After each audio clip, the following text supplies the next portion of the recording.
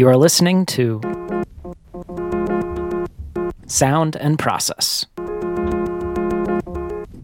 This is episode 14 with Rodrigo Constanzo.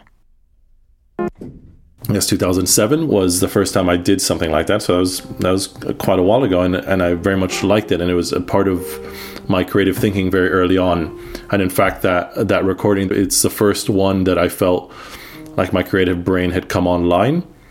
Like I was like, okay, this is something that's unique and different, and I feel it's bigger than me, but I had a hand in making it, and I found it really, really beautiful. Like it was the first thing that I was like, holy shit, like this is awesome.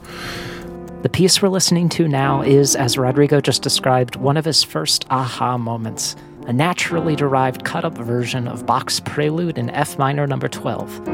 For those who don't know Rodrigo's work, this piece from 2007 is hugely indicative of the software he'd eventually build 4 years down the line, the widely loved playable performance patch named the Party Van.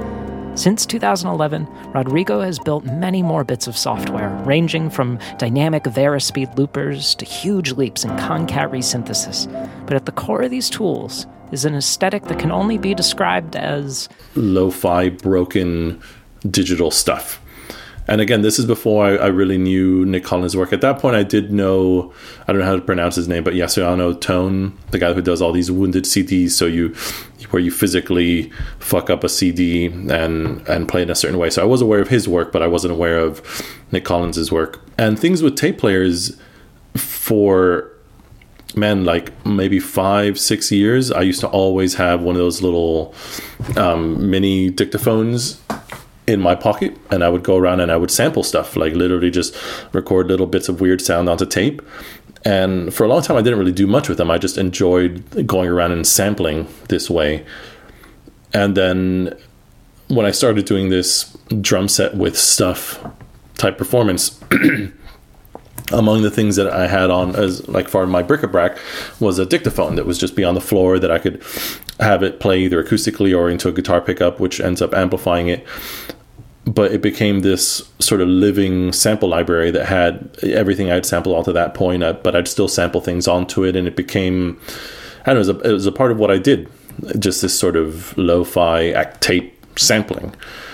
So I think that sound, and I'm not going to say workflow because I actually don't do that kind of workflow anymore. Like that kind of hardware-based field recording-ish sampling isn't part of my creative process now, but the sounds and the textures and the, I guess, artifacts of that are to a certain extent. Like I do like the sound of how shit that sounds.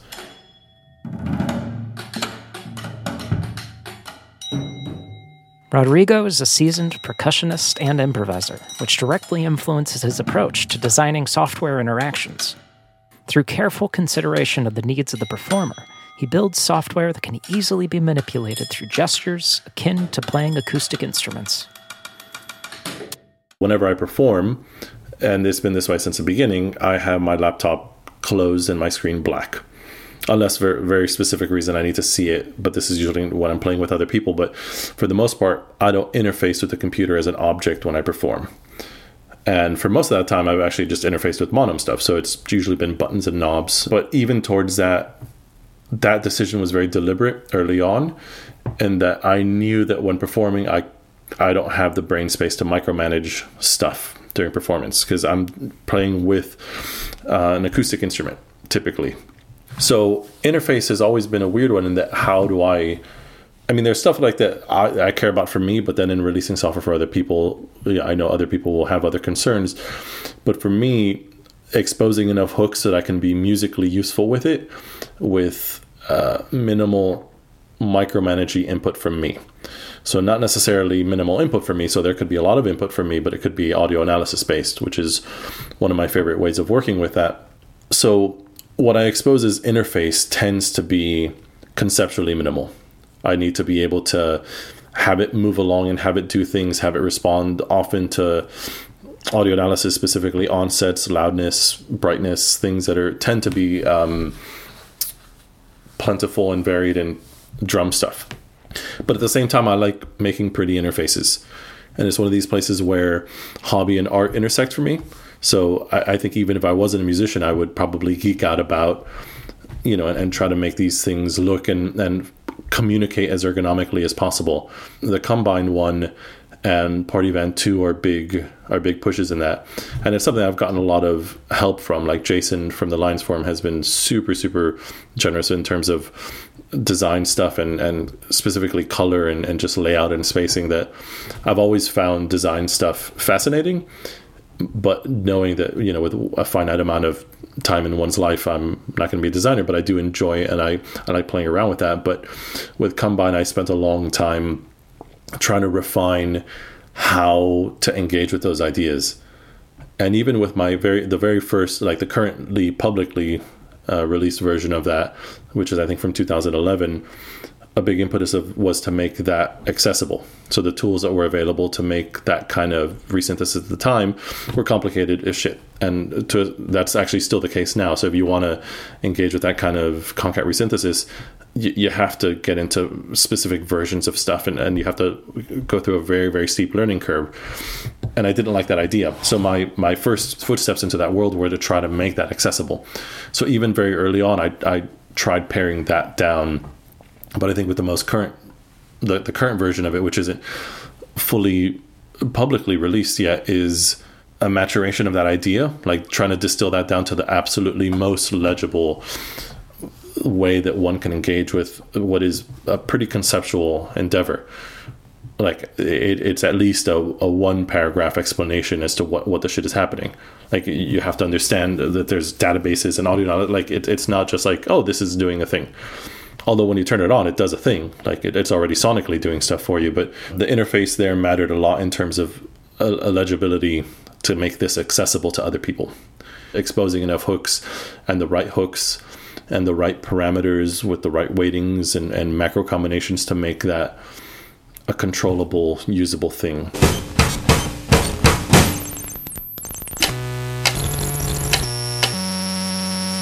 I mean, to a certain extent, there's a relationship with systems, which I think can still be very musical, and but I think it's a harder thing to pull off. So, for example, my entry into modular was very, very delayed, and only really when Peter Blaster started making stuff, like someone that I like the sounds that he was making. I was like, okay, because I very much like Brian's stuff, but all of Brian's modules are system oriented. And system stuff I could do with the computer, so that didn't draw me in. It was the sounds that drew me in. But I think, with modular stuff, it's very easy. I mean, it's built to not be fast. Like connections are molasses slow, and that's like modularity comes at a cost, and it's the cost of time. A friend of mine, he has a gigantic modular setup, but he uses it in a composed context. So he'll make sounds and he'll record them and then he'll repurpose them.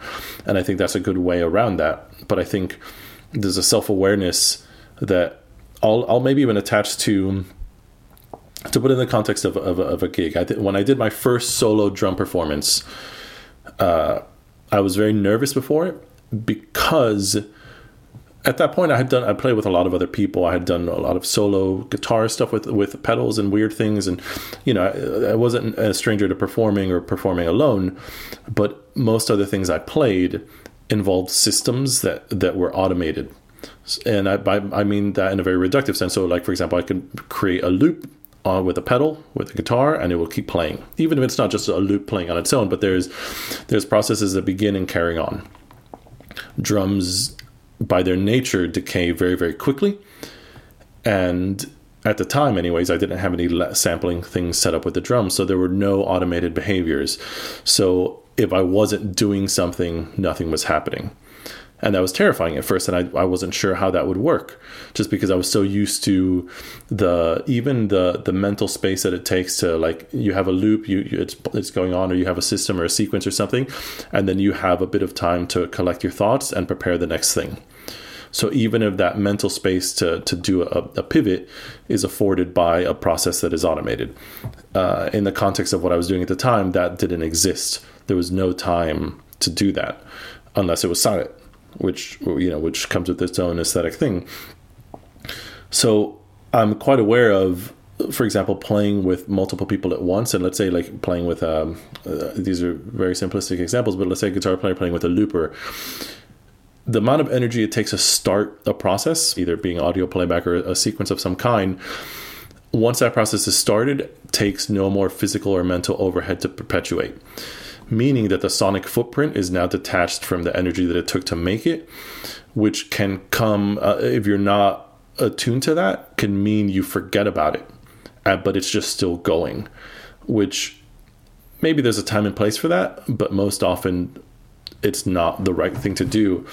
But I think a less experienced performer in a real-time context would very easily lose awareness of that automated process because their focus is elsewhere. Like, I got this thing going and that's cool, and now I'm all about this other thing, this other process that's beginning, without realizing the sonic footprint is just carrying on and on and on.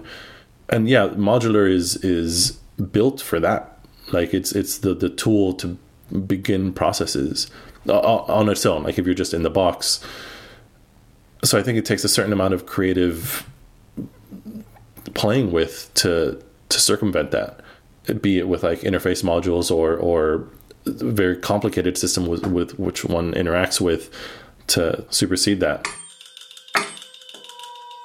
Rodrigo's work raises questions about virtuosity in experimental and electronic arts. Often, applying a traditional or narrow definition fuels imposter syndrome in new artists. And though Rodrigo has a formal music background, I wondered how much of it informs his work. For a long time, I felt that the reason I was able to do weird music so well is because I was able to do, air quotes, real music well. And at some point that shifted, and I realized that wasn't the case. That doing the kind of thing that I was doing was difficult enough that it required and demanded that I take it as seriously as I would have, real music, air quotes. So the idea of recycling virtuosity, I guess, in that sense, or maybe the historical baggage of what the word virtuosity means as attached to a physical acoustic instrument, perhaps is less useful to me these days, like an integrated musicianship. I'll still practice my rudiments. I don't practice scales or anything like that, but I do practice rudiments. But I think more than anything, I'm aware of that I'm by no means the best drummer, or even a very good one. The same thing goes for piano and guitar these days. And similarly, I'm not the best programmer. There's much better people at each one of the things that I do. But the thing that I seem to be good at is the thing that interconnects these things. So there's something between these things that is actually what I guess the capital V virtuosity would apply to. And it's something that is hard to focus on, because I'm aware that, okay, I can buff up my programming chops, which is something I try to do, but that in and of itself isn't really meaningful. And I work on my rudiments just to get my hands up to snuff, but again, that in and of itself doesn't mean anything either. So what does mean the thing, and how can I improve at that thing? And I don't actually know, Rodrigo maintains a fantastic website, which not only houses his videos and software, but a wealth of deep reflections. Many focus on decision-making and performance, and one of my favorites is about the quintessential experimental music set. The one in which the artist goes through their toys and does their cool tricks with them, but doesn't create a meaningful experience for themselves or the audience. If you give somebody like a box with a string attached or some kind of unusual instrument, if you give that to a creative person, they're probably going to try to find the most divergent possible thing that they could do with it. It'd be like, okay, here's a thing, and like most people are going to do this, but what if I boil it? And I don't know, there'd be some kind of divergent thing to approach it, but that in and of itself is magnetic to the obvious thing as well. It's just as obvious as the obvious thing. It's just the inverse of it. So what that means in terms of being a creative person, to not just make the obvious, not obvious things, if that kind of makes sense, like not just splattering the walls instead of having the one thing in the center of the room. I've been working for many years with like a microphone on a snare drum and feedback and friction. And at the start of that, at least, I was very exploratory, developing and kind of mapping out all the possible sounds of that. But then in any given performance, it's not necessarily a catalog of all possible sounds with this thing. That in and of itself is meaningless. That's literally noise. It's something I've become aware of, that in a lot of things that I do, that they tend to be of limited sound source. There's a quite finite set of sounds. I haven't really unpacked why that is, but there's something about specifically not wanting it to be a cataloging of things. And that's something, even to the extent that is kind of a pet peeve of mine. Like, so if I see a performer and I see them kind of going through a routine of I can do this, that, and the other, and it completely just washes over me. I'm aware of what's happening to the point that I can't really appreciate the sounds of what's happening. I'm aware of the mechanism that what's happening. I'm watching you now do this thing. It's like watching somebody who's naked and starting to put all their clothes on. It doesn't so much matter the clothes they're putting on. Okay, I know it's going to take you, I don't know, what's it take someone to get dressed, a minute? It's going to be a minute of watching you do these rote procedures that have nothing to do with anything. Over the years, Rodrigo has spent considerable time trying to understand how improvisers improvise. The resulting improv analysis framework is broken into 4 streams: sonic decisions, decisions of form and transitions, decisions that address instrument ergonomics, technology, and performance modalities, and decisions that deal with how sonic materials interact. As a guitar player specifically, there's a lot of pattern-oriented movement because of the nature of the instrument, in that, like, if you transpose, you just physically move up and down the neck, so you end up physically doing similar patterns often. Whereas on a piano, although similar, is not the case, because once you move to different keys, it requires physical renegotiation. So the instrument lends itself to physical habits, I find. So I think one of the things that a guitar player will do once they feel comfortable enough is to feel comfortable enough to be aware of that, and then how to override that. So that was kind of like that. I just mean to seed this in a deep instrumental way of thinking about habit and rote behavior. So being aware of that and how to deprogram that is something that I think is instrumentally fundamental to how I developed, over a long time of playing. So even that awareness on its own has been useful to try to deprogram that physically. So I've done these physical movements, not to rely on these physical movements and these gestures. But then at the same time, once you get into more complicated relationships, so for example, when there's software, when there's lights, when there's other things involved, when it's no longer an instrumental thinking, it becomes very easy to fall into a behavior. So a gesture that's beyond the physical, so like a macro gesture of sorts, and how to deprogram that, or not necessarily deprogram it, because there could be a time and place for each one of those programs, but how to be fluid enough to not necessarily rely on rehashing that. And I think for me, some of it is that I think a healthy amount of self-awareness and self-reflection is definitely useful. So obviously I make a bunch of videos, which means I watch a bunch of videos and I write a bunch of words. And that feedback loop, I think, means something too. So the fact that I'll do a performance, I'll have a video, I'll watch it, and then I'll say something about it, comes with a certain amount of reflection, and each one of those things can shed a certain amount of gestural demons, I guess. To help combat these demons, Rodrigo created the DF Score system, a real-time dynamic score that uses a local network to help structure compositional decisions for improvisers. A pool of events like changing loudness or calling for solos would be predefined, but their timing and likelihood of happening are determined algorithmically.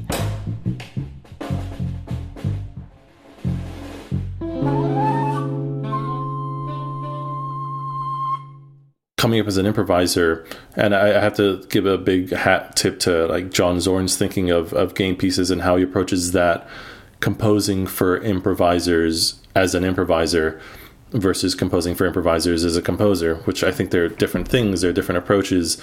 And one is, I guess, to overly simplify it, to execute the will of the composer versus to enable situations in which improvisers can improvise.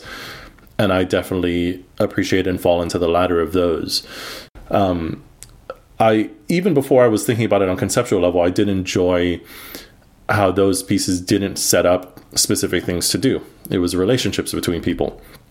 And then later on, when I was doing more of this myself, I found I gravitated towards that because as a performer, as an improviser, I appreciated that. Like the now I can handle. Like, don't worry about the now. Just give me the big picture. That's where contributions can happen from someone outside of time.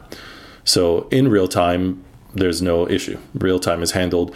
It's the things that are outside of real time that could use the time traveler is the only person that's useful in a performance in the sense. So someone that have in the past making decisions about now. I started using the term containers, which I quite like, and to a certain extent I like it better than score, but that's only just for, I mean, it's a more boring thing now, but that has certain connotations which, I don't know, it mattered to me less now, but it for a long time it did have quite negative connotations, but I still think it does, but I don't feel so strongly about it. But the idea of creating situations in which the now can then happen. And I think that's, yeah, I mean, I guess I kind of said it there, that's the most useful thing that I find that I can do out of time to then do in real time. I think I just said the same thing twice, but...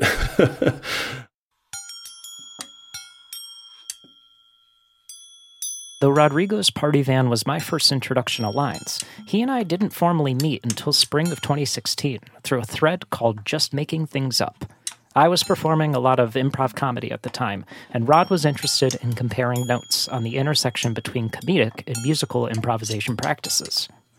One of the first conversations we ever had was about comedy improv specifically, and it's something that I find endlessly fascinating, and I think... I mean, I wouldn't say it goes without appreciation, but I think it goes with less appreciation than it should in the context of the thinking about musical improvisation. Just because I think language has such grounded context that it means things mean stuff on a fundamental level. So the mechanism of what you're doing is more readable. Whereas musically, it can become more vague and, it is at best symbolic. And it means you can get away with a lot of things, and you can, I don't know, that's not the right way of measuring it, but it's much easier to tell someone who's a really good comedy improviser versus someone who's a really good musical improviser. I don't like that as a metric, but yeah, the words carry meaning. And as much as possible, I try, particularly across several pieces and across several areas of what I've done, to try to bring that stuff in. So a lot of the game piece thinking draws very specifically on comedy forms and comedy thinking, and a lot of comedy drills have been points of departure for me in terms of improvisational thinking. And I think there's something about playing with more than one person, but maybe less than five. The group mind, which is like a big comedy thing, has a much bigger potential than any individual, and I think that holds true in both comedy and in music. I think with music it becomes more difficult because these intentions are hidden. So let's say the difference between a duo and a trio performance. So as a duo, someone can be, let's say, playing, to use simplistic example, someone's playing quietly, and then I come in very loudly.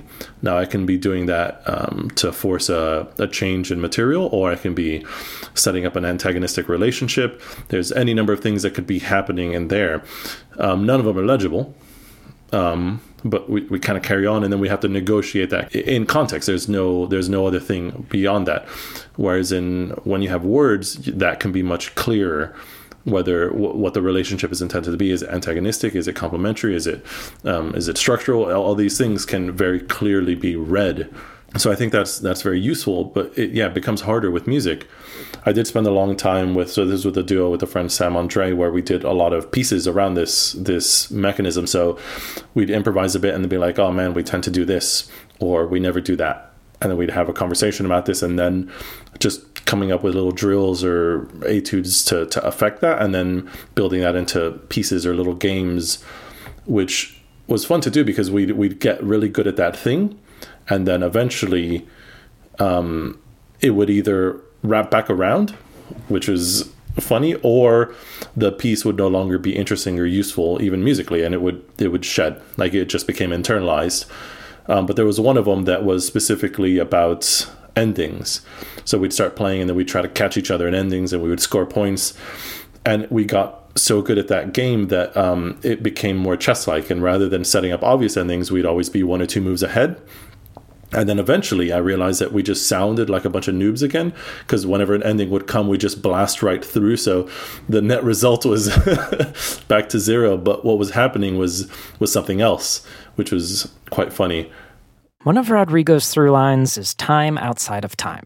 This obviously manifests in his approach to performance and composition, but also in the software he builds. In this last section, Rodrigo will reflect on nonlinear looping, which influenced a Maxim SP external he made named Karma, in addition to discussing his soon-to-be-released Max for Live device Combine. Combine is very, very cool. It basically uses real-time analysis of present sound to explore and play back past sound.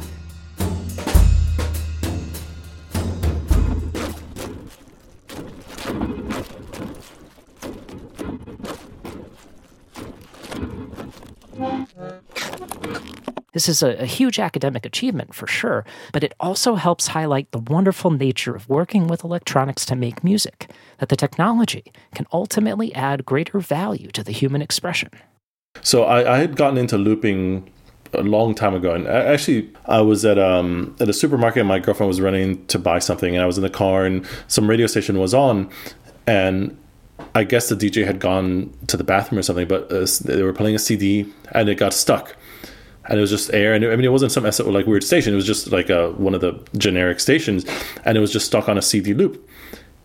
And at first, I found this really funny, and then after I just left it on, and maybe after about a minute or so, it stopped being funny, and it started to become really interesting.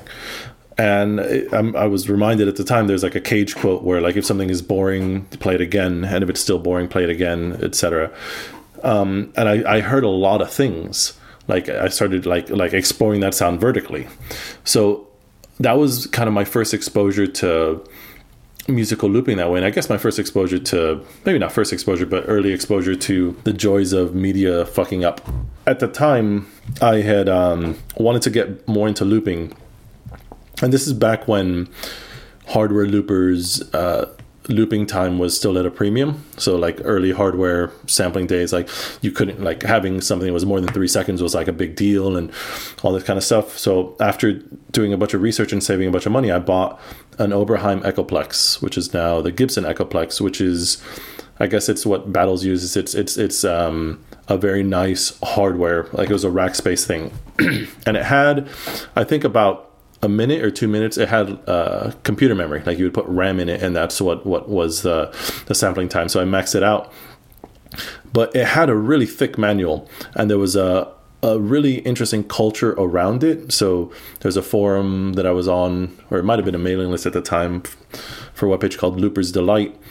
And it was really cool to engage with this because people's concerns were kind of different. It wasn't really about jamming music, although it was very much built for that. It was, I think, as far as I know, the first looper that allowed you to do things like replace, to multiply. So for example, if you record a 2-second loop, to turn that 2-second loop into an 8-second loop while you layer over it. And at the time I found it quite revelatory.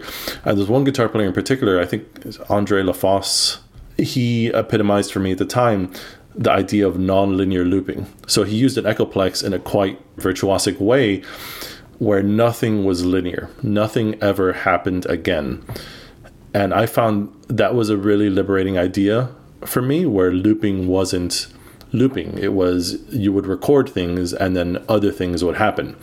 So even if that meant very carefully replacing bits of audio or reversing it or changing going half speed and reverse during the creation of a loop and all these things, that looping wasn't a thing where you would hit record and then hit play and it would play that thing back.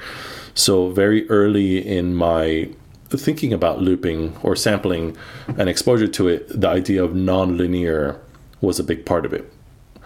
And even in my own playing, that was a part of it. I mean, it wasn't as good as some of these people at negotiating that thing, because it's a tricky thing to negotiate time out of time while you're recording time.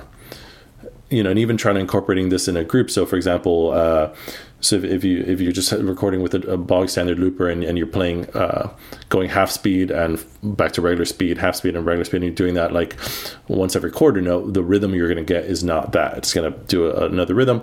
So you can play in a manner to play what you're playing in real time, knowing that it's going to be bent in time afterwards, and this kind of thinking.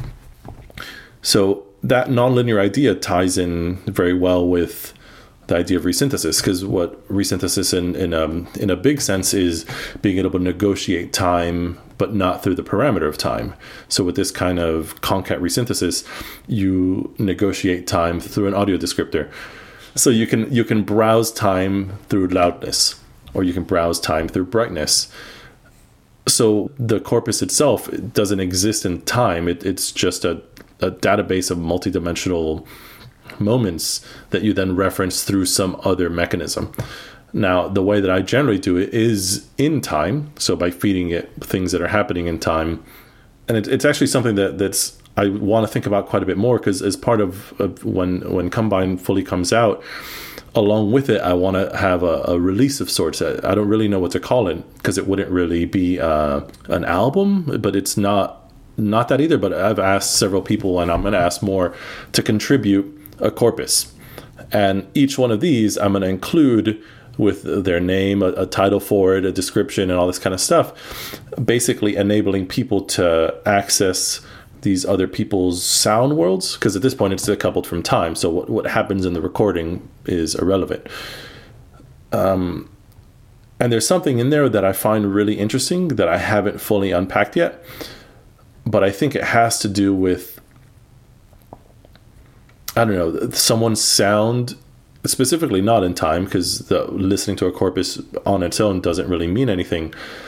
But there's an accessibility, a triviality, which I find conceptually meaningful at a level that I'm not fully aware of yet.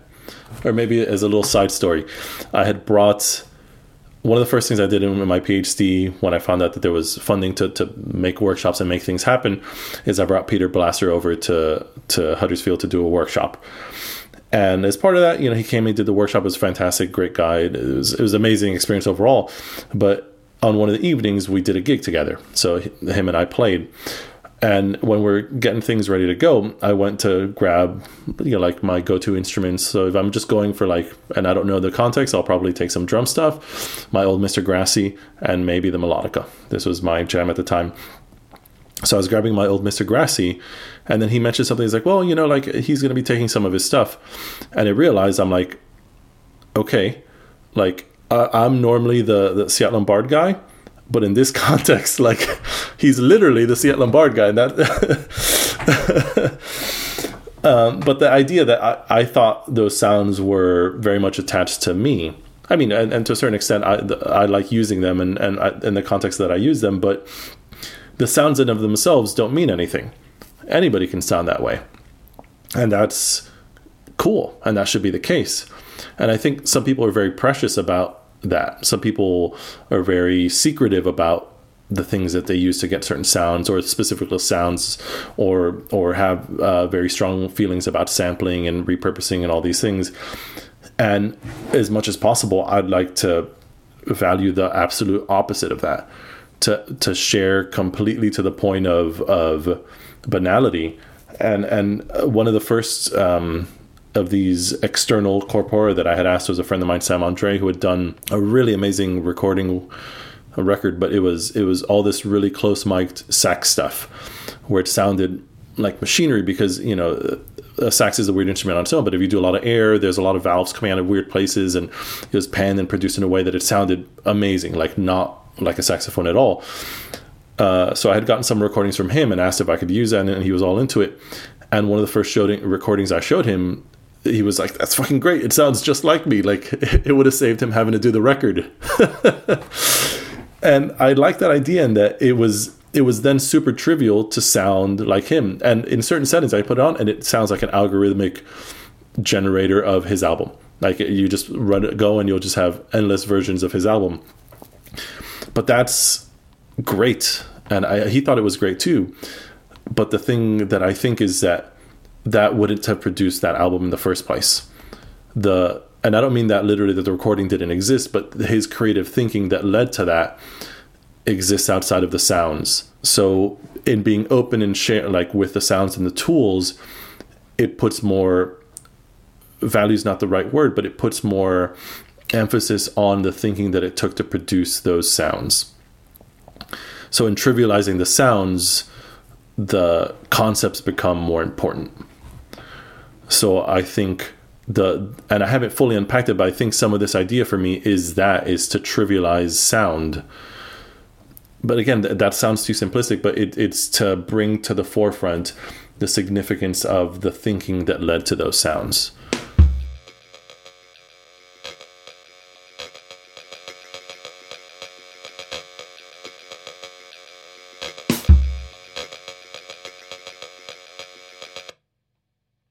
I mean, there's a lot of things in my life that I think could have gone differently, you know, but I think all of those things add up to this, you know, like I spent like a good few years like playing 8 or more hours of a video game a day, you know, and that would by all measures be considered wasted time.